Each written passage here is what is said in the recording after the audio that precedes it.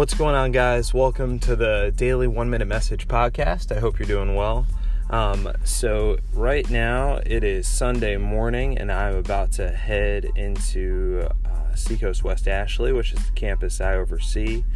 And about the first 30 minutes, what I do is I join a group of people and we spend time just praying over the services. We pray that God would move in powerful ways.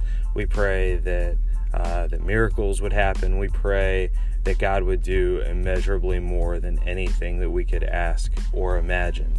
And it is my favorite part of the morning, because what it does is it cultivates in me a sense of anticipation going into the services, that beyond whatever the band may be playing, beyond whatever I may say or whatever the speaker is going to be communicating, that I'm anticipating that God is going to move. Because and I don't understand all the ins and outs of prayer.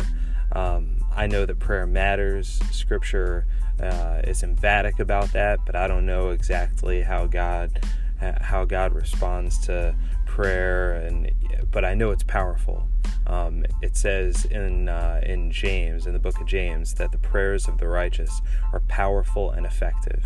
And if that was all I knew, that would be reason enough for me to invest time in praying over the services and really over the things that matter most. So you may not be a pastor, but are you investing time praying considerably over the things that matter most in your life?